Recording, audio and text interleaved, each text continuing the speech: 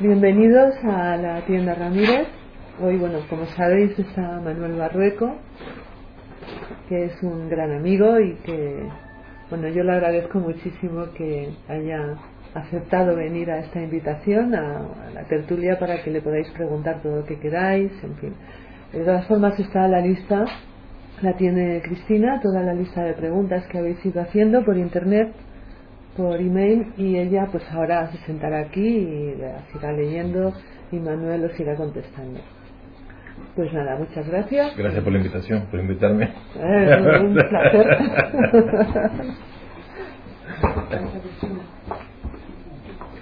Bueno, ¿cuál es la fecha exacta de nacimiento de Manuel Barrueco? Diciembre 16, el año se me olvidó. Sí, no sé, entre 51 y 53 por ahí, no 52. El cumpleaños es igual que Betón. Ah. ¿Cómo empezaste a tocar la guitarra? Pues nada, la guitarra en Cuba es muy popular, ¿no? Entonces de niño lo que está muy famoso en esa época eran, por lo menos en mi familia, era la música de los tríos mexicanos, ¿no? De los Tres Reyes, bueno, los Panchos más que nada, ¿no? Luego había un trío, los Tres Reyes, yo no sé si fuera muy conocido en España, ¿no? Pero el que tocaba las introducciones de Quinto Avilés, creo que se llamaba, era impresionante lo que hacía. Y bueno, repito, o sea, la guitarra es muy popular, ¿no? También la televisión, me acuerdo que los domingos había un programa de televisión que siempre tocaba José Morel y María Escudero estaba. Entonces de momento los jóvenes en la familia comenzaron a querer tocar la guitarra. Tengo una prima, no se me olvida verla en casa de mi abuelo y verla cantar una canción que se llama Nunca Sabré, no sé si aquí fue famosa, ¿no? Y verla, y me pareció la cosa más bella que he visto en mi vida, ¿no? Yo había tenido, no sé, 8 años, 7 años. Entonces luego mis hermanas comenzaron a querer dar clases, y las lecciones fueron en la casa. Entonces yo fui el que me sentaba a ver las lecciones y no, me enamoré de la guitarra y pedí que me dieran de tomar clases, ¿no? Y así fue que comenzó. Por lo menos con la guitarra, eso fue lo popular. Con lo clásico, aparentemente, eso no lo sé yo, pero lo que me contó mi padre luego era que el primer maestro que tuve, que era, él me enseñaba de oído, ¿no? Las cosas de los panchos, ese tipo de cosas, ¿no? Que también era barbero, ¿no? Que es una tradición española, ¿no? Y también tocaba en trío, en el club. Aparentemente él le dijo a mi papá que yo parecía mostrar mucho talento con la guitarra, que debería buscar un maestro que me enseñara clásico, me enseñara solfeo, ese tipo de cosas, ¿no? Entonces me buscaron otro maestro que sí, que fue que me introdujo a lo clásico, ¿no? Y yo no sabía nada de guitarra clásica, eso era una clásica por 3 polar y luego 2x2, 3x1, y entonces con lo clásico también me enamoré de la guitarra clásica. Luego una vez en la televisión había un programa que se llamaba Viernes de Gala y siempre eran conciertos. Entonces una vez presentaron a un joven talento cubano que había regresado a estudiar en Estados Unidos, que si yo lo ponen, es un señor que se llama Leo Brauer, un hombre joven, Leo Brauer. Me acuerdo que me impresionó mucho aquello, pero me impresionó más aún. Yo no soy de La Habana, soy de Santiago de Cuba, o sea que está al otro lado de la isla, ¿no? Y yo creo que 2 o 3 semanas después, en el pueblo de Santiago se aparece a tocar Leo Brauer con su esposa, que era una cantante popular que es muy famosa en la televisión, Yolanda Brito, y yo estaba, imagínate, que no podía creer lo que estaba viendo, ¿no? Y eso fue ya el puño final. Y más que nada porque le tocamos, o sea, los alumnos del conservatorio le tocamos algo, y lo que me llegó luego fue que le dijo al maestro mío, dice, como dijo, el feo de la cabeza grande, dice, cuidado. Era yo. Que parece que dijo que también algo de talento, ¿no? Y entonces se convirtió en mi ídolo entonces. Vienes a presentarnos tu nuevo CD, pero ¿podemos saber cuál es tu próximo proyecto discográfico? No. ¿No? No, lo próximo, ¿sabes? lo que pasó fue, yo hice un disco que se llamaba Nylon and Steel, que eran dúos con guitarristas que no eran clásicos, ¿no? Y durante esa grabación el productor del disco, básicamente, y eso fue ya hace varios años, me dijo, mira, Manuel, esto se va a acabar, lo de las casas de disco. ¿Qué es lo que está pasando? De las casas grandes que se están desapareciendo, básicamente, ¿no? Y me dice, en la forma que están con los ordenadores y los programas que hay para grabar, dice, empieza a hacerlo tú empiezas a... Y yo le hice caso. Entonces me hice un estudio en la casa y empecé a grabarme, aunque seguía con la EMI, pero grababa todo lo que iba tocando. Y una de las cosas que grabé fue hace como, ya casi como 8 años, que hice una gira con un alumno mío, tocando dúos clásicos, Franco Platino, un muchacho italiano, muchísimo talento. Entonces lo grabamos, todo ese repertorio, que más que nada era repertorio de música española, más el tango suite de Piazzolla. Entonces ese va a ser el próximo que vamos a sacar. Por fin ahora lo vamos a sacar, no sé, en este año. ¿Podríamos escuchar algo?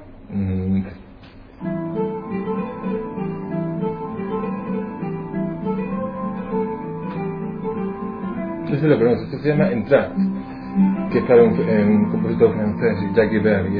Es en realidad para flauta y guitarra. Flauta, violín y guitarra. Entonces básicamente yo lo que toco es la parte de la flauta y él toca la guitarra, ¿no? Nada. Muy creíble.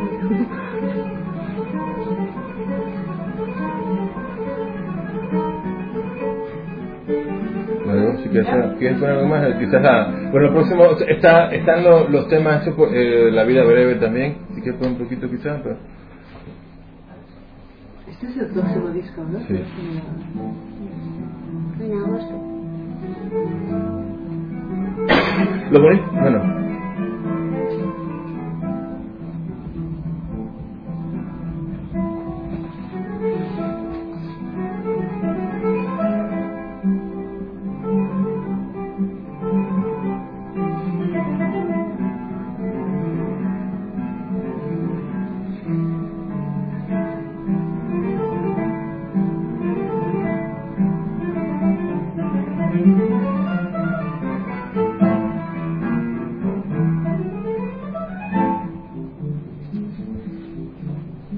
Lo bonito que tiene que por ser alumno mío tenía que hacer exactamente lo que decía. Si no, no lo pasaba, ¿no? No, pero sí es bonito. Lo que sí tiene bonito es escucharlo, ¿sabes? Porque como a mí lo que me pasa es que cuando si yo grabo algo no resisto a escucharlo, de verdad. O sea, especialmente después de haberlo hecho, solo oigo lo que no está, no lo que está, ¿no? Entonces no me salió esto, no me salió, es lo que oigo. De verdad, yo no escucho mi grabación, pero como han pasado ya varios años, se me ha olvidado lo que yo quería que no salió, ¿no? Entonces puedo escuchar más lo que hay y lo que sí veo que está como muy acoplado, o sea, que estamos juntos en la idea musical, por lo menos, ¿no? Eso sí, con eso sí estoy contento, eso sí está ahí. ¿Sí? Una pregunta, ese es el que no ha salido todavía, ¿no? Ese sí, exacto, ese es el ¿Y el próximo. anterior dónde se grabó? El anterior ¿Fue un estudio de producción o fue en una casa, con micros, con técnicos? ¿Cómo fue la historia? El anterior se grabó con el cuarteto, tres se grabaron en la Universidad de Carnegie Mellon, en Pittsburgh, en Estados Unidos. El último se hizo en México y fue en un estudio que hacen los soundtracks de películas, ¿no? Pero con muy buena acústica también, sí, pero con técnicos. Pero el último fue otro técnico el que hizo el último quinteto. Se llama Sounds of America, ¿no? Sonido de las Américas. Vale. Y son lo que está pasando mucho en Estados Unidos, por ejemplo, es que se está usando como material popular para hacer obras clásicas. Sí. Algunos compositores o cosas folclóricas. Entonces son 4 quintetos. Todos ya estaban escritos. Uno es Roberto Sierra, no sé si lo conoces, puertorriqueño. Él es profesor de la Universidad de Cornell y es un gran compositor ese. O sea, es un gran compositor, o sea, de oficio, de todo. O sea, es un gran compositor. Y bueno, eso se llama el tríptico. Entonces es un lenguaje bastante moderno, pero se oye el Caribe, los ritmos caribeños.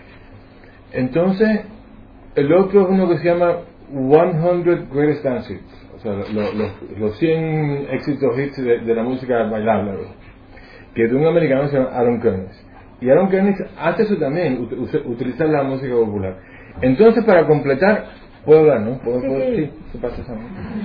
Hay un compositor que se llama... Sí. No, es que yo no digo nada o hablo demasiado, por eso me tiene que callar. Hay uno que se llama Michael Dougherty. Entonces, en Michael Dougherty yo había escuchado un par de obras de él que yo pienso en él casi como el Andy Warhol de la música. Básicamente, como Andy Warhol lo que busca temas de la cultura popular, trata de convertirlo en música. Y eso es lo que hace Michael Dougherty. Bueno, el caso es que había una institución que quería comisionar una obra, entonces yo quería que escribiera algo, a ver qué hacía. Y bueno, quería hacer algo basado en algo cubano, pero la sorpresa que me llevé cuando decidió que la obra se iba a llamar Valle del Cochino, cosa de la invasión americana. Digo, ay Dios mío, ¿dónde va con esto? Entonces, aunque el tema es cubano, la música no es cubana, más que nada es rock and roll, y incluso en el primer movimiento hay citas de Jimi Hendrix o de Doors, y eso es lo que lo usé. Y el último, incluso, o sea, lo hago con yo no sé tocar con púas, lo toqué con púas porque era la única forma de darle sonido a ese, ¿no?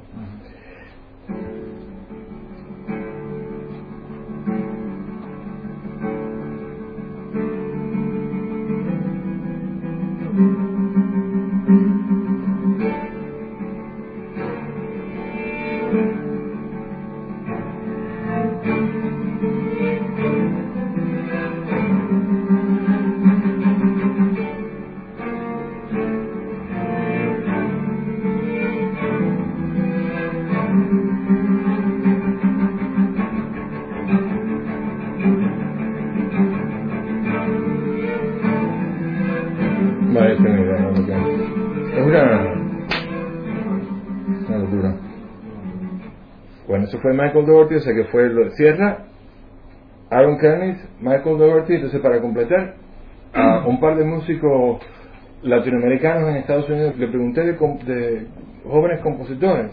Uno fue al concertino del cuarteto latinoamericano y me dijo una muchacha que se llama Gabriela Elena Frank. Y luego un director, Miguel Bedoya, y Miguel me dice Gabriela Elena Frank, o sea que le escribí a Gabriela Elena Frank. Que ella en realidad es mitad, ella es americana, pero su mamá es peruana, y el papá es americano, pero judío de Lituania, es una combinación, y la mamá es peruana, pero mitad china, creo que. Pero ella se va por el lado peruano. Entonces, mucha de la música de ella tiene una influencia muy fuerte en la música peruana. Entonces, nos escribió un quinteto que se llama Inca Dantes, ¿no? Y ese en realidad es como compañero de un disco que anteriormente había hecho también con el cuarteto latinoamericano, que habíamos hecho música de Piazzolla y también música de Piazzolla. Más que nada, yo había escuchado una obra para bandoneón y cuarteto de cuerda que se llamaba Sensaciones del Tango, Tango Sensations. A mí me encantó la obra. Así que hice un arreglo aparte de bandoneón para guitarra, entonces esa fue la obra principal, y también comisionamos unos arreglos de La Muerte del Ángel y la Milonga del Ángel, el tango y el Guastavinos de Lomita Linares. Entonces empezamos a dar el concierto, y como empezaron a aparecer otros quintetos, pues terminamos haciendo esos dos discos, ¿no? Desde entonces tenemos otro quinteto que es muy bonito también, se llama Boliviana. No, pero ¿sabes qué?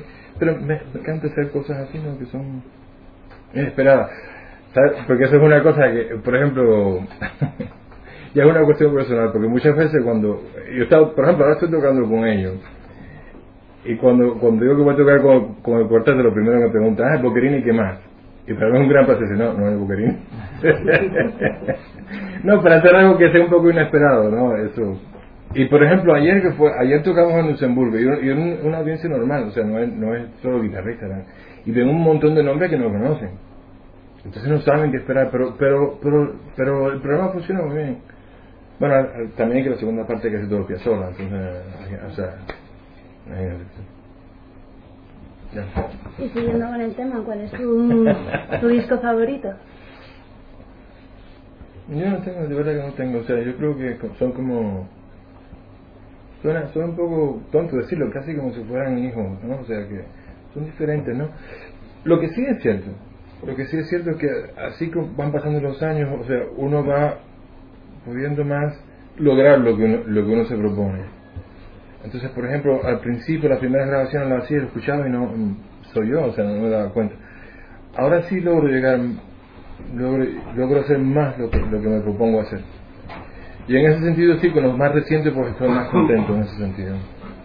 Para mí cada uno es son muy diferentes para mí. ¿Sabes? Hay un par de discos, no voy a decir cuáles son. No, por no darme mala fama. Hay un par de discos que por una nota, no quiero saber nada de ellos. ¿Por una nota? Sí. ¿Qué te hizo la nota? Una, porque es una nota muy equivocada. Y es una cosa que, o sea, que yo de alguna forma siempre pongo alguna nota que está mal. Siempre alguna nota, siempre.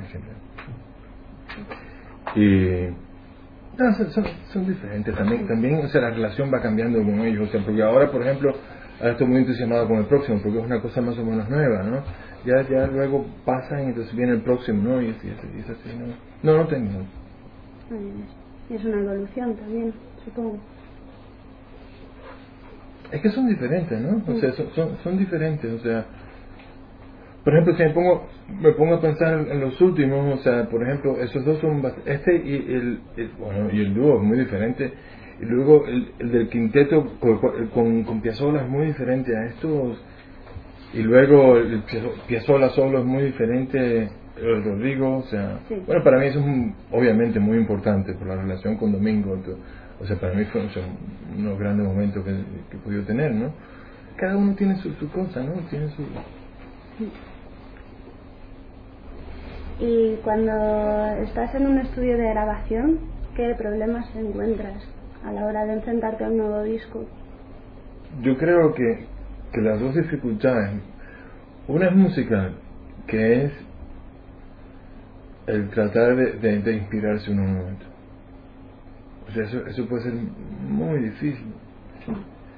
Y especialmente por los otros problemas que es la parte técnica, que de alguna forma con el micrófono delante todo suena como un error y todo suena mal. De verdad, por lo menos a mí todo me suena mal. Todo me suena como muy elaborado todo, muy trabajado todo, no me suena espontáneo nada. Entonces es muy difícil inspirarse cuando uno está escuchando eso, ¿no? Pero esas son las dos cosas, ¿no? El poder ir adelante aunque uno no esté convencido de la forma que suena, y también lo de parte de inspirarse, o sea, porque uno al final de todo lo que está es trabajando con los sentimientos, ¿no? Y uno no puede forzarse a sentir, ¿no? Entonces uno toca una cosa y la escucha y empieza a adentrarse más, ¿no? Y sí que llega un momento que estás muy adentrado en eso, y ese es el momento de grabarlo. Pero muy pocas personas entienden eso. Los ingenieros, los productores, muy pocas personas entienden. Y a veces, por ejemplo, están muy interesados y te empiezan a hablar y te caes la boca, o sea, no, porque te empiezan a hablar y te vas, ya dejas de sentir, ¿no? Para que veas, en la grabación de Domingo, yo creo que él lo sabía más que nadie eso. Yo creo porque él lo entendía. O sea, él sabía que había momentos, y esos son los momentos que grabaron, ¿no? Que grabas, pero sí, pero sí, porque tú estás tocando y a veces no sabes cómo está sonando, ellos no saben lo que tú estás sintiendo, a no ser que lo pueden escuchar. A veces sí lo pueden escuchar, se dan cuenta que está pasando algo especial en ese momento. Pero eso sería lo ideal, ¿no? Poder captar esos momentos especiales, ¿no? Y eso es lo que uno trata de hacer en la grabación, de que sean todos los momentos así. Pero bueno, para mí esas son las dificultades, que técnicamente todo te suena mal. También, ¿sabes? Yo creo que la guitarra es muy difícil. Te lo juro, yo creo que la guitarra es un instrumento muy difícil. Y lo digo porque he trabajado con muchos otros músicos y veo una relación de esfuerzo y los logros, y yo creo que con la guitarra es mucho. Y con la guitarra también es un instrumento que por sus dificultades a veces uno acepta ciertas cosas que en la grabación ya no suenan bien. Por ejemplo, muchos ruidos que hacemos, y no me refiero solo a lo de las cuerdas, a lo mejor que cerdeamos un cierto, lo dejamos y seguimos adelante, ¿no? De momento la grabación no se puede dejar. Y tratas de corregirlo, entonces te empiezas a cansar. Y uno se pone tenso, y eso es difícil también. ¿Y para eso utilizas algunas cuerdas especiales? Sí, pero que son un problema también. En los últimos años he estado utilizando cuerdas que son para grabación, que son pulidas, pero no suenan tan bien como las otras. Y a veces hasta suenan mal. Entonces hay un balance, ¿no? Que sí, bueno, estás haciendo ruido, pero que suena mal, y a veces suenan incluso hasta bastante mal ciertas notas, ¿no? Y también son más duras. Y eso es un error que tengo que corregir. Que uno no quiere... Por ejemplo, un error sería si estás acostumbrado a tocar con cuerdas de una cierta tensión, ponerte en una situación donde vas a tocar una guitarra que sea más dura, por cuerdas más duras o por lo que sea. Porque no tiene resistencia. Ir más suave está bien. Y esas cuerdas son bastante más duras. Y a veces lo que me pasa es que en el momento de grabarse me canso. Me canso antes. También uno en momentos en el deseo de quererlo hacer bien, uno a veces me olvido de descansar. Por ejemplo, yo cuando estudio en la casa en la actualidad, yo estudio 40 minutos y siempre descanso 5 o 10 minutos y sigo, ¿no? Entonces uno dura más tiempo. Pero cuando estás en el medio, a lo mejor te pasas hora y media tocando, y te cansas, te fatigas, ¿no? Uno se olvida de descansar por la intensidad. Es una cosa que Domingo se aseguraba de no, descansa, ¿no? Vamos a... Pero es difícil cuando tienes el impulso creativo, ¿no? También es cuestión de experiencia también. Hay que saber cuándo parar, ¿no? Y no a veces es difícil, sí. Y a veces los que te graban no saben cómo es el grabar. A veces solo lo saben del otro lado. Y con las mejores intenciones del mundo, pero no saben lo que es. No saben lo que es, ¿no? ¿Y qué te llevó a cambiar de EMI a grabar por tu cuenta, solo? No, bueno, lo que decía antes, que básicamente, o sea, básicamente ya ellos casi no graban nada, o sea, yo creo que están en vía de desaparecer, básicamente, o sea, que ya casi no sé nada. Entonces yo vi eso, dije que el productor se dio cuenta de lo que venía y empecé a hacerlo yo, y me gusta mucho hacerlo, o sea, es que es otro mundo ya, es otro mundo, o sea, ya por ejemplo... En Estados Unidos, el otro día vi en la televisión, ¿cómo se llama el inglés que era el dueño de las tiendas Virgen? Desde ese súper rico que es el dueño y creo que hizo dinero con las tiendas estas de discos. Entonces lo vi en la televisión diciendo que estaba en Estados Unidos porque iban a cerrar las últimas 2 tiendas. Entonces ya, por ejemplo, en Estados Unidos, por lo menos, o sea, tiendas de discos ya casi no hay. Entonces, ¿qué más da si estás con la EMI o lo haces tú? Si ya tienes un nombre, un cierto nombre. Si uno es joven es diferente, ¿no? Claro. Una cosa. Pero si lo que va a hacer la EMI, que lo va a poner en el internet, para que lo compren en el Amazon, iTunes, eso lo puedo hacer yo.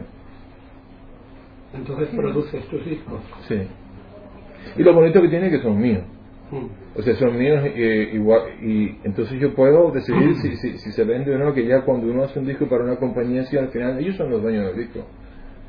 Y si decide un día quitarlo del catálogo, como casi siempre hace, entonces ya uno no tiene casi recursos para hacer nada, ¿no? Y para uno que hizo su trabajo, o sea, es muy importante que exista la grabación, ¿no? Esa es la parte bonita, de que tiene que hacerlo uno mismo, ¿no? Eso es bonito. También tiene bonito que lo haces cuando te sientes preparado. Y que eres el dueño, o sea, eres el que lo dirige, el que... Sí. Pero también eso, o sea, cuando te sientes preparado para hacerlo, lo haces. O sea, claro. cuando uno tiene un contrato con una compañía grande, y yo no soy el único que ha hecho este comentario, o sea, y te ponen, por ejemplo, que tú vas a hacer 2 grabaciones al año, eso es dificilísimo. Es dificilísimo con un instrumento como la guitarra hacerlo cuando estás en medio de los conciertos y tienes que preparar. Entonces, es el día 28 de marzo que lo van a grabar. ¿Sí? No, o sea, es muy difícil. Por ejemplo, eso es lo que decía también de que la guitarra es muy difícil en ese sentido. Que yo he trabajado, por ejemplo, con un flautista y se van a la grabación y ve, ¿cuál es la música que vamos a tocar? Entonces yo estaba mirando la música hace 4 meses. parte también es un juego, un tipo de pretensión que tienen también, ¿no? Pero también es eso, que sí, lo ven 3 o 4 o 5 meses y vamos a grabarlo. En la guitarra es muy difícil hacerlo de esa forma, además es un repertorio difícil, ¿no? Entonces de esta forma, y te digo, no soy el único, tengo amigos que han tenido contratos con compañías grandes y de 2 al año por 5 años, y es mucho, la tensión es mucha. Y esto uno va al paso que uno quiera. Sí, también lo que has dicho, tienes un nombre, para ti es más fácil. ¿Qué recomendarías a la gente que está empezando?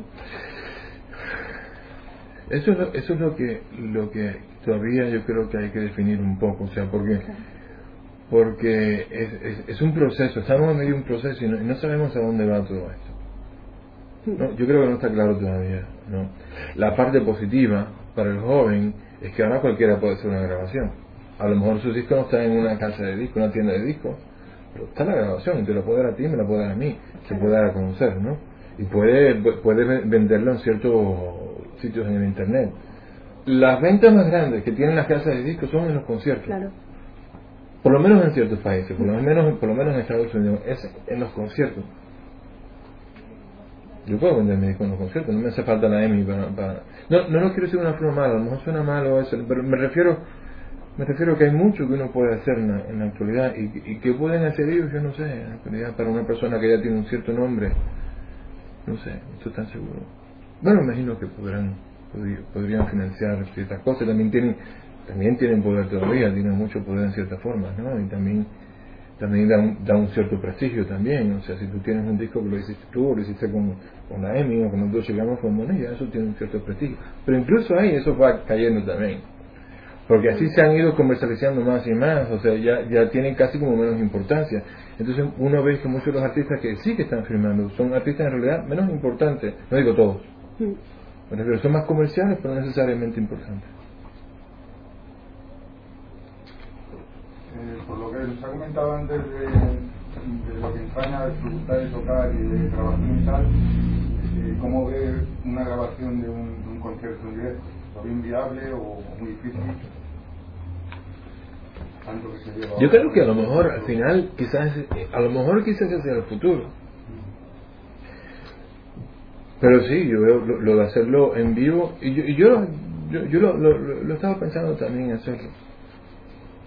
¿Qué pasa? Habría que prepararse muy bien.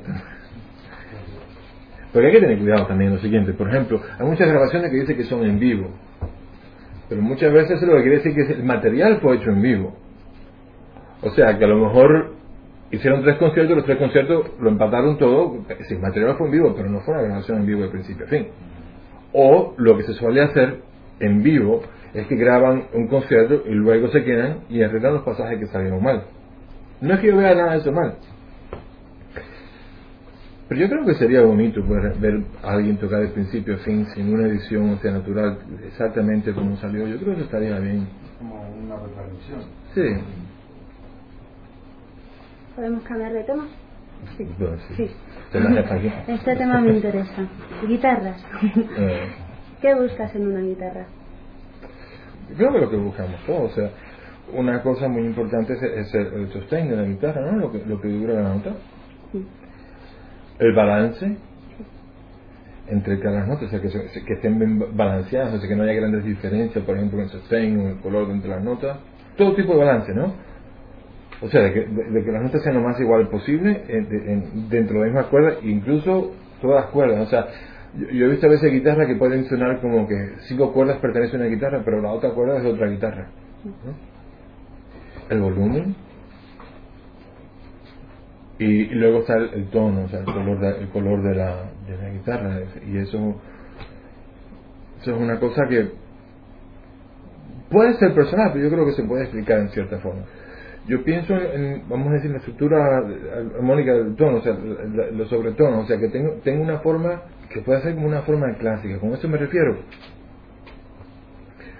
un sonido que pueda tener todo, los bajos, los medios, los agudos, todo, ¿no? Para mí eso sería casi lo ideal y lo más, o sea, transparente posible.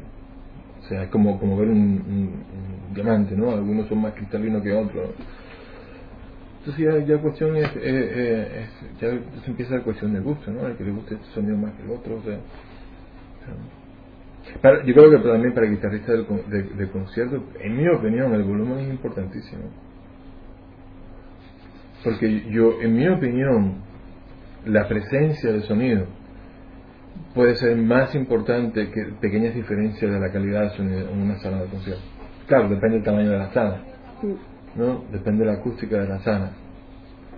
pero yo creo que la presencia, para la presencia me refiero que se escuche una cantidad cómoda de sonido, no tenga que estar así. Bueno, eso, sustain, balance, volumen y el color, yo diría. Creo que no sé si hay otra cosa. Eso es, ¿no? Yo creo que eso es, ¿no? ¿Qué opinas sobre la amplificación de la guitarra en conciertos con orquesta, por ejemplo? Yo amplifico y ahora amplifico casi siempre, si no siempre, porque yo creo que ya los equipos de amplificación pueden ser tan buenos que por qué no usamos. Yo comprendo si en la época de Segovia no quiso usar amplificación, eso lo comprendo, porque una distorsión que puede ser muy grande al sonido natural, pero yo creo que es la forma que con los equipos en la actualidad que hay se puede lograr un sonido muy bueno con esa amplificación. Entonces, ¿por qué no? Cuando uno toca con orquesta y la orquesta tiene que tocar muy suave porque el guitarrista no está amplificado, ahí no disfruta nadie. O sea, la orquesta está muy controlada, o sea, no disfrutan tocar. O sea, la gente no oye bien, uno se siente que está gritando en el medio del desierto, no lo escuchan a uno. Yo creo que no le hace un favor ni al público, ni al guitarrista, ni a la orquesta, ni a nadie, yo creo. Es lo que yo creo. Entonces, ¿es preferible buscar en una guitarra que la belleza en timbre, por ejemplo, que el volumen? Porque a lo mejor a veces sube una más. Sí, es una guitarra con mejor sonido, que sería... Bueno, sí, pero no te olvides que también mientras más sonido tenga la guitarra, menos que amplificar. Ahí hay varios puntos que me gustaría explicar. Uno es ese, entre más sonido tenga la guitarra, menos hay que amplificar, y siempre eso va a ser más seguro, ¿no? O sea que incluso ahí yo creo que el volumen es importante. Lo otro es que el equipo de amplificación se convierte entonces en una extensión del instrumento. Entonces ahora, por ejemplo, yo estoy tocando ahora con cuarteto, estamos haciendo una gira más, y yo estoy amplificando, porque es la única forma de hacerlo, porque la parte de la guitarra en esos quintetos es la parte principal, y yo no puedo estar tocando todo suave, porque se aburre todo el mundo, porque se comprime demasiado todo el sonido. Pero yo llevo el equipo mío.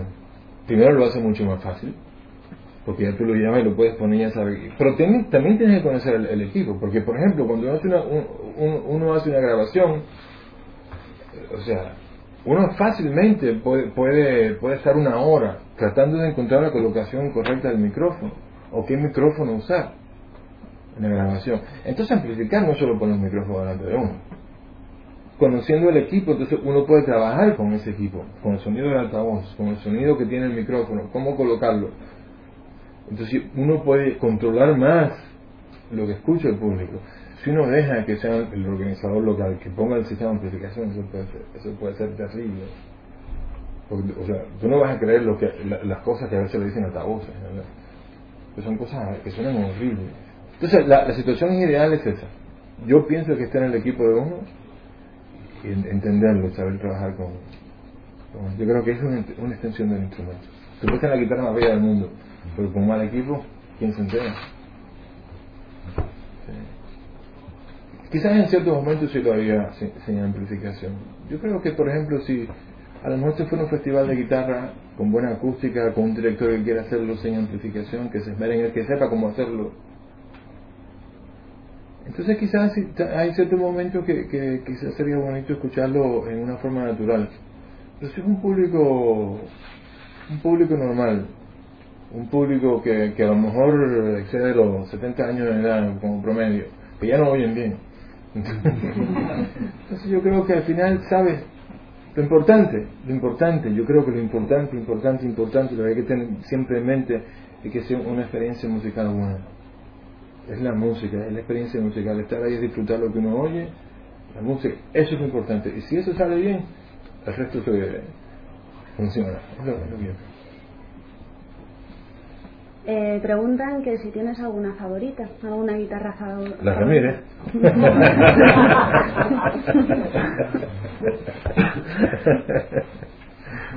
No le hemos presionado.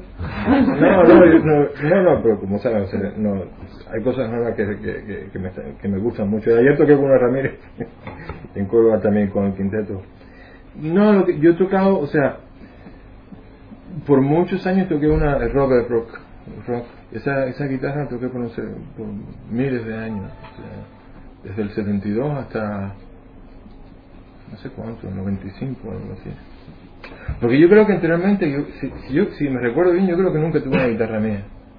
Yo creo que esa fue la primera. Y fue una cosa que me enamoré de la guitarra. O sea, Rock estaba viviendo en Miami en esa época, entonces me estaban diciendo que tomamos otra guitarra, y fui y escuché la guitarra esa y me encantó. Y él me dijo, no, esto es un experimento, no te puedo vender, te hago otra. Digo, no, esa. Entonces sí, la dama, Matías Daman también estaba tocando, son guitarras muy, muy, muy impresionantes, pero son como unos caballos salvajes casi, ¿no? Hay que controlarlos mucho. ¿Sabes que no sé mucho de guitarra? No sé mucho de guitarra, porque quizás por eso de que tenía el rock que toqué por muchos años y estuve contento, pues no miré mucho, pues hay muchas guitarras que nunca llegué a conocer así. ¿Alguna interesante que hayas visto? ¿La Ramírez? No. No, lo digo jugando, pero lo digo en serio también, o sea, porque sí, o sea, yo tengo una guitarra Ramírez que me gusta mucho, creo que y bueno, somos cosas que no estamos hablando, no sé cuánto quieras que divulgue, no, pero sí, o sea, cosas que están haciendo me gustan mucho, que creo que está un instrumento muy impresionante. Bueno, ¿qué piensas de los nuevos soportes para el guitarrista? Pues los gitanos o similares, en relación con la postura, mantener una postura simétrica. ¿Qué piensas al respecto sobre eso? Pues yo uso un gitano cuando estudio en la casa. Pero en concierto no, en concierto sigo utilizando el banquito. O sea, no duda que para el cuerpo yo creo que es mejor, más estable estar con todos los dos pies igual en tierra, ¿no? Sin estar, creo que es una postura muy mala para el cuerpo el estar así. Y cuando estudio con un aparato de ese aquí, pero en concierto no, por dos razones. Quizás porque siempre me siento más, como con más intensidad tocar con el banquito también. Lo único que no me gusta del soporte está aquí, o sea, que quizás por la barriga se me pega mucho y apacigua la guitarra, no suena tanto. Y con la guitarra aquí hay más espacio y puede vibrar más. O quizás solo porque lo he hecho toda mi vida, pero eso es y lo siento más seguro. Pero lo importante no, al coger la guitarra, lo importante es traer la guitarra al cuerpo y no el cuerpo a la guitarra. O sea, lo que uno persigue, lo que persigo yo es que, o sea, que si mi cuerpo es y aquí cae mi mano derecha, aquí debe estar la guitarra. O sea, no la guitarra aquí, tengo que saber esto, aquí arriba está la ti, ¿no? No, que esto, o sea, que sería aquí. Entonces ya como subo la guitarra, si es así o poniéndolo aquí, ya eso, para mí está igual, traer la guitarra acá. ¿Sí? Sí. ¿Y has tenido algún problema, alguna lesión, alguna época de tu vida o no? Tengo varias. ¿Hayas tocado mucho? Varias. ¿De espalda, de manos o de qué? Bueno, pensaba que te refería a manos, o sea, en las manos sí he tenido varias en mi vida, sí. De inflamaciones, más que nada, o sea, tendinitis y estas cosas. Yo no sé si tendinitis, tuve una cosa nueva que quizás fue tendinitis, nunca fue diagnosticado así, no sé, pero... Bueno, pues hablemos de las... Perdón, ¿sabes una cosa que sí me gustaría decir? No, porque son cosas que quizás le puede ayudar. Y a veces uno tiene que pasar por problemas para darse cuenta, ¿no? Y a veces uno enseñando servicio a los alumnos no le hacen caso a uno hasta que tienen un problema. Pero lo normal de la lesión es cuando uno empuja el cuerpo a hacer cosas que uno no ha desarrollado la resistencia, ¿no? Por ejemplo, lo normal en una lesión es que uno o bien empieza a tocar una guitarra que sea más dura, empieza a tocar más tiempo, sin descanso o con cuerdas más duras. Entonces ahí, o sea, si uno va a tocar un instrumento que sea más duro o cuerda que sea más tensión, uno tiene que poco a poco ir desarrollando la fuerza, ¿no? Para poder hacerlo. Entonces, por ejemplo, hubo una vez que hice una grabación que era Asturias y recuerdo, grabé uno detrás del otro, estaba grabando música y el pulgar, tuve un problema con el pulgar. Otra vez estuve grabando unas cosas con muchos trinos, se me fastidió también el meñique, una inflamación aquí, ¿no? O sea que hacerlo paulatinamente. O sea, si uno va a estudiar más, si uno va a ir de 2 horas a 3 horas, o sea, ir de 2 a 2:15, poco a poco, no de golpe, y siempre descansando, tomando descanso. Eso es muy importante. Pues hablemos de las experiencias con la guitarra. Nuevos sistemas de barretaje, nuevos adición de cuerdas adicionales, más trastes. ¿Qué experiencia, qué piensas que has vivido, que has experimentado? ¿Qué es lo que más te gusta? Bueno, para mí la guitarra ideal tendría 4 cuerdas. Una para 4 dedos y se acabó. No. Estoy contento con la guitarra tal y como está. Para mí 6 cuerdas está bien. De verdad, sinceramente, lo pienso así. Yo pienso que físicamente, yo no sé si la mano está hecha de una forma para tener tantas cuerdas. De verdad. Por eso decía de 4, o sea, 4 dedos, 4 cuerdas, para mí eso sería lo ideal.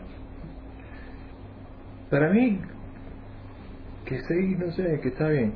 Está bien, ya. Yo creo que ahí se puede, por ejemplo, apagar los bajos. Yo no sé, por ejemplo, cómo una guitarra de 10 cuerdas, no sé cómo se pueden apagar todos esos bajos. No sé cómo se puede hacer articulación. Y no sé, a lo mejor se puede. Pero yo lo vería muy difícil hacerlo. ¿De más trastes? ¿Por qué no? Eso no, pueden haber todo lo que quieran, eso no va a afectar nada, ¿no? ¿Qué decían las varillas? Barretaje. Yo no sé nada de eso. De verdad que no tengo la menor idea. Sé que hay una cosa que se llama abanico, sé que tiene que haber algo por dentro y ya. Pues me preguntaban por el sistema de barretaje de Torres, y si sabía. No tengo la menor idea. No sé cómo. Yo veo una guitarra y no me doy cuenta si es cedro o abeto, no me doy cuenta, no sé. Y tengo amigos, o sea, que ven la guitarra y saben cómo va a sonar. Yo no tengo la menor idea. No sé. De verdad que no sé. Últimamente estoy tratando de aprender un poco, pero no. Pero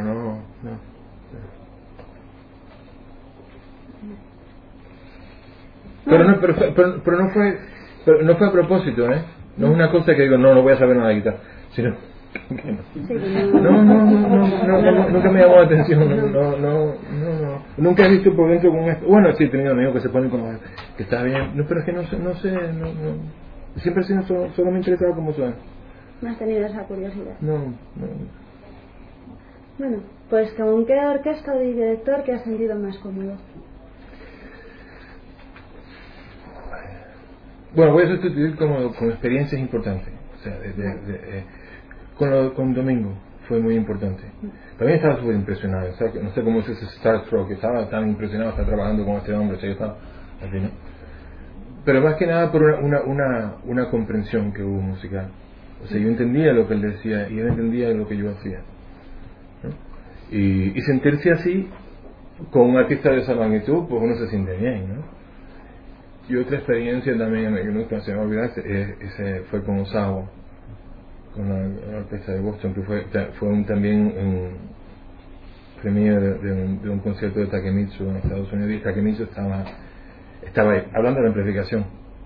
Ahí aprendí mucho, porque Osawa estaba muy opuesto a la amplificación. Y incluso echó a un grupo de amplificación que tenía y contrató a otro y los echó también. Y terminamos haciéndolo sin amplificación. ¿Pues sabes lo que aprendí ahí? Con un hombre que es director de orquesta, ni siquiera... Porque el equipo que vino, los que vinieron a poner la amplificación, yo empecé a tocar, los altavoces estaban de lado, allá. Y empezaba a decir, ¿cómo es posible que esté tocando aquí y allá? No, tiene que estar ahí. Y es verdad, tiene que salir de ahí donde está el instrumento. ¿Cómo tú vas a estar viendo la guitarra suena allá? Y eso a veces lo vemos incluso, por ejemplo, y eso me ha pasado en ciertos lugares que vas y pones los altavoces de los lados allá, pero uno no tiene que salir de la fuente, ¿no? O sea, bueno, aquí preguntan. Me imagino que el tiempo de estudio diario variará en función de si está en casa o está de gira. ¿Cómo plantea una sesión de trabajo dependiendo de si está en gira o no? No, pues me hago un itinerario. O sea, lo que tiene que ver mucho es la cantidad de repertorio que llevo. Pero me hago un plan de cuando voy a estudiar. Y eso, o sea, claro, cuando estoy en casa, a veces es más ocupado, a veces será difícil de creerlo, pero a veces en casa es más difícil. Porque a veces uno se siente como está viendo en una oficina, ¿no? O sea, a veces la gente no se da cuenta de la cantidad de cosas que entran, de preguntas, esto o lo otro, ¿no? De ser el manager. Y a veces cuando uno está afuera y está en un hotel que nadie sabe que estamos ahí, uno no tiene tanto contacto y tiene más tiempo para uno mismo, ¿no? Pero eso es lo que yo hago, me hago un plan. O sea, y especialmente cuando tengo mucho repertorio. Y tanto tiempo aquí, tanto tiempo allá, y esto solo voy aquí. Uno tiene que planearse. Igual que hace un director con una orquesta. El director tiene que saber cómo planear el tiempo del ensayo. Y uno también tiene que hacerlo. Porque uno, sí, por ejemplo, si me pongo a estudiar un pasaje hasta que yo piense que está bien, solo practico ese pasaje ese día. Pero me hago un plan. Pues hablando de eso, de perfeccionismo, aquí dicen que has conocido que eres muy perfeccionista. Entonces, que sí es cierto, yo creo que de alguna forma lo has contestado al principio de la tertulia, pero querríamos saber si es cierto que solo tocas una pieza después de haberla practicado durante un año. No, ojalá fuera así. Me gustaría que fuera así, pero no. Pero debería, eso sería fantástico. Pero esta no es la forma que funciona el mundo o este trabajo de concertista. A veces no es así. Por ejemplo con los quintetos eso. Dogorty me dio la música del quinteto como un mes antes del estreno de la obra. El tema anterior, cuando hablaba antes de decir uno tiene que hacer 2 grabaciones por año, uno no puede darse ese lujo tampoco. Entonces lo que uno sí aprende con el tiempo es adelantar, apresurar el tiempo que le lleva a uno en que la obra madure. Eso uno sí puede aprender a hacerlo hasta cierto punto. De todas maneras tiene que madurar. Pero uno puede aprender a acelerar el proceso ese. Eso yo sí creo que uno puede hacer. Es que esa es parte, perdón. A veces la gente no se da cuenta. Una cosa es tener todo el tiempo del mundo y pararte y tocar un recital. Y otra cosa es hacer recital mientras que tocaste con el quinteto aquí vas a tocar un próximo concierto. Esa es otra cosa. Sí, es otro nivel. Y eso hay que aprender a hacerlo. Y es muy difícil. Hacerlo bien es difícil. Hacerlo mal no es difícil. Y es habitual lo que has comentado antes, no poderte escuchar, o sea, no quererte escuchar inmediatamente después, dejar madurar. A mí no me gusta escucharme, no me gusta. De verdad que Por perfeccionismo. Yo no te puedo decir por qué, solo te puedo decir que no me gusta. Sí es cierto que si es una grabación, te voy a decir, ¿sabes? Y esto yo no lo puedo explicar por qué. Esto para un psiquiatra eso sería una buena... ¿Sabes cómo me gusta escuchar las cosas que yo hago? Cuando las escucho muy suave, eso no me molesta. Pero cuando lo pones ya a un nivel normal ya me molesta. Y yo no sé si es porque no me doy cuenta tanto de los defectos que tiene. Yo no sé qué es lo que es. Una vez en un restaurante librería también vendía discos, estaban poniendo una grabación mía de Escarlate, pero yo no sabía que era yo. Y era como que me hacía así, como me traían. ¿Qué es eso? No, ¿qué es eso que viene? Sino, ¿qué es eso? Hasta que me di cuenta, fue una sensación muy extraña. ¿Sabes lo que me gusta a veces escuchar? Creo que lo dije antes, cuando son cosas que yo he hecho, pero que se me han olvidado que yo he hecho. Hay cosas que he grabado que se me han olvidado que he tocado. Y cuando lo escucho, me es más fácil escucharlo y a veces hasta lo disfruto. Pero ya cuando me doy cuenta que soy yo, ya empiezo a acordarme, pero esto no salió. Ahora me acuerdo, entonces ya no puedo. Lo que te digo es sincero, de verdad. Me pasa menos con las grabaciones actuales, porque estoy más contento. Logro más hacer lo que me propongo hacer. Y por esa razón me molestan menos. También si son más antiguos, también ya, porque ya es casi como si fuera otra persona ya. Ya es casi como, ¿no? Como, ¿quién es ese? ¿No? Ya, en fin. Pues, ¿cuál es la obra que más te ha costado montar o que te ha supuesto más quebraderos de cabeza?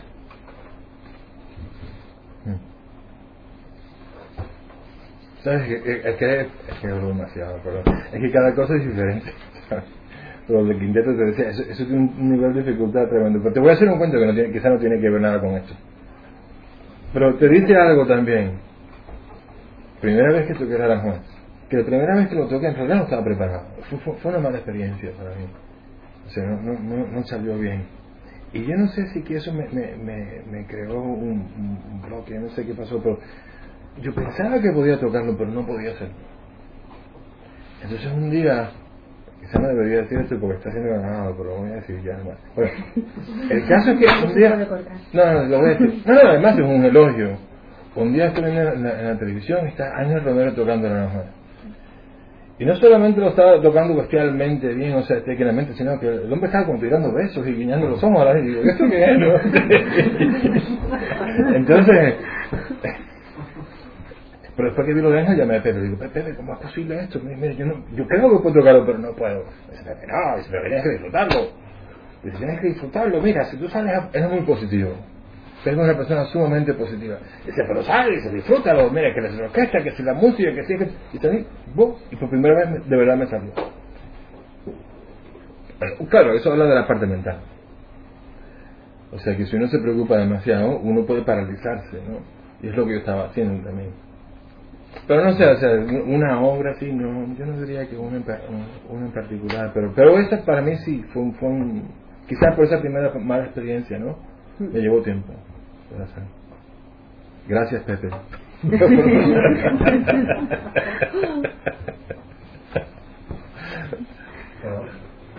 Sí. A la hora de enfocar un repertorio nuevo, un programa nuevo, ¿qué idea tiene a la hora de prepararlo, digamos? ¿De cómo? De enfrentarse a un repertorio nuevo, completamente nuevo, como... ¿Esto es una obra nueva? Sí, una obra, por ejemplo. ¿Sabes? Eso es muy difícil de explicar. Porque todo el conocimiento que uno tiene se aplica en ese momento, ¿no? Entonces ya son todas las experiencias de uno, lo que uno sabe que, o sea, lo que uno quiere llegar es una cierta comprensión de la obra. Uno quiere sentir que uno comprende todo momento, cada nota de la obra, cada frase de la obra, cada nota de la obra, cada párrafo en la obra entera. O sea, su forma, su expresión, el estilo, ¿no?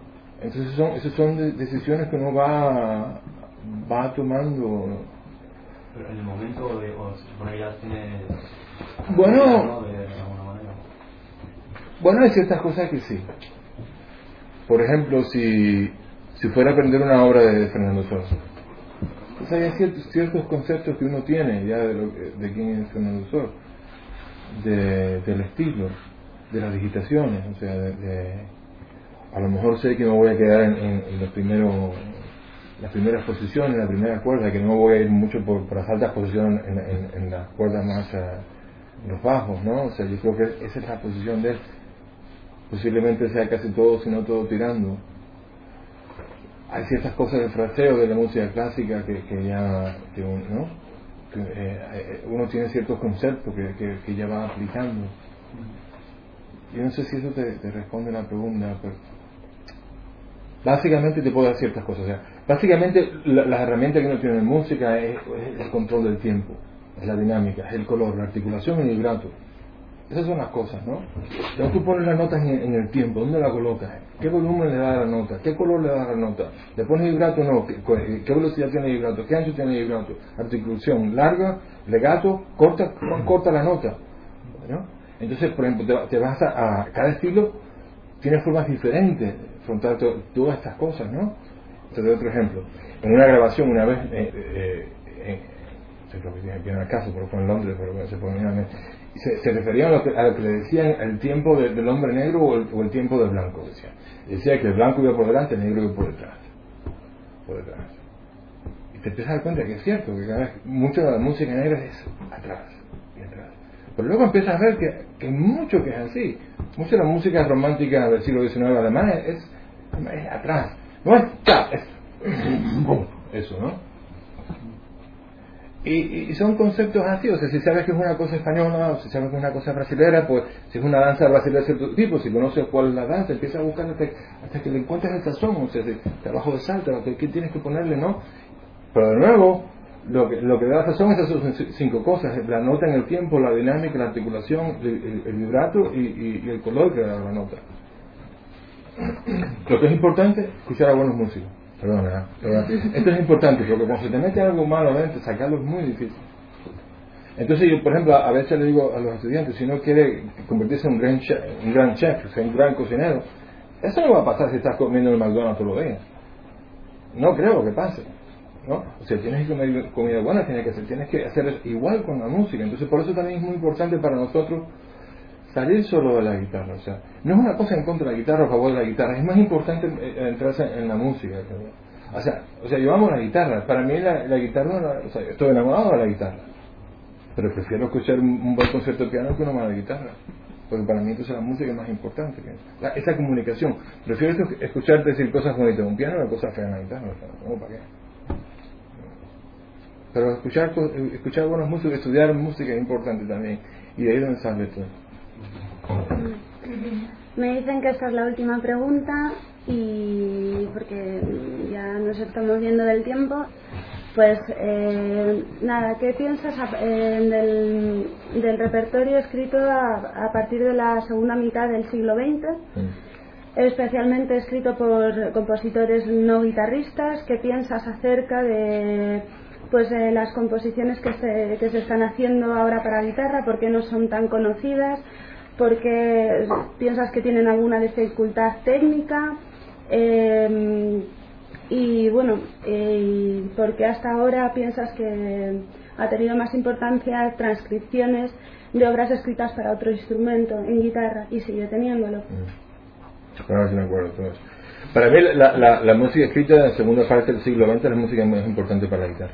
Es que si lo miras de esta forma, es solo al principio del siglo XX que uno empieza a ver los compositores de verdad de primera categoría usando la guitarra. Se hace Stravinsky, o sea, aunque sea música de cámara, Stravinsky, Schoenberg, Webern, o sea, empiezan a usar la guitarra. Entonces ya en la segunda parte, o en medio, ya se empiezan a ver compositores de primera categoría escribiendo por la guitarra solo. O sea, se hace Hens en Alemania, o Falla aquí, o Villalobos en Brasil, o Takemitsu en Japón, o Elliot Carter en Estados Unidos, o Ginastera ahí está. Parte del problema es que el repertorio más importante, en mi opinión, importante me refiero desde el punto de vista histórico, de importancia dentro de la historia de la música, no solo la guitarra. Ese es el repertorio, o Britten también se me olvidó en Inglaterra, pero el problema es que eso es un repertorio que ha sido menos accesible al público. Entonces yo creo que ha habido un cierto abuso también de parte de los concertistas y de la orquesta hacia el público, y se le ha querido imponer mucha música que ha sido muy mala. Se ha escrito mucha basura. Entonces el público como que ha rechazado eso, y ahora lo que se está viendo es que, por lo menos en ciertas partes del mundo, y creo que en España menos, yo veo que se programa mucho música moderna en las orquestas, ¿no? Es tratar de atraer a ese público nuevo, tratando de hacer programas que son más atractivos, más accesibles al público. Lo de la transcripción yo creo que es tratar de suplir una falta de repertorio que ha habido de calidad, o sea, porque en realidad la guitarra sí siempre ha carecido de una cierta repertorio de calidad, ¿no? Entonces yo creo que eso es lo que es. Yo no tengo ningún problema con que sea un buen arreglo si está bien hecho. O sea, para mí al final de todo es la belleza, y si es bello, ¿por qué no? Es la forma que yo lo veo. Yo a veces soy muy crítico a veces de los guitarristas compositores, y me equivoco, porque la pregunta no debe ser si son guitarristas compositores. En realidad no debería importar qué instrumento tocan, lo que debe importar es si han estudiado la composición, ¿no? Entonces para mí, o sea, como guitarrista profesional, uno siente también una cierta responsabilidad. Para mí eso es importante. Para mí es importante, o sea, tratar de mostrar lo que yo considero que es lo mejor del instrumento, ¿no? Entonces lo que yo siempre digo, pero yo veo muchos jóvenes, por ejemplo, queriendo componer, y bueno, estudia composición, ¿no? Uno no es cirujano solo porque abre con una persona con cuchillo, o sea, hay que estudiar lo que está haciendo, igual con la composición. Pues muchas gracias. ¿Allá?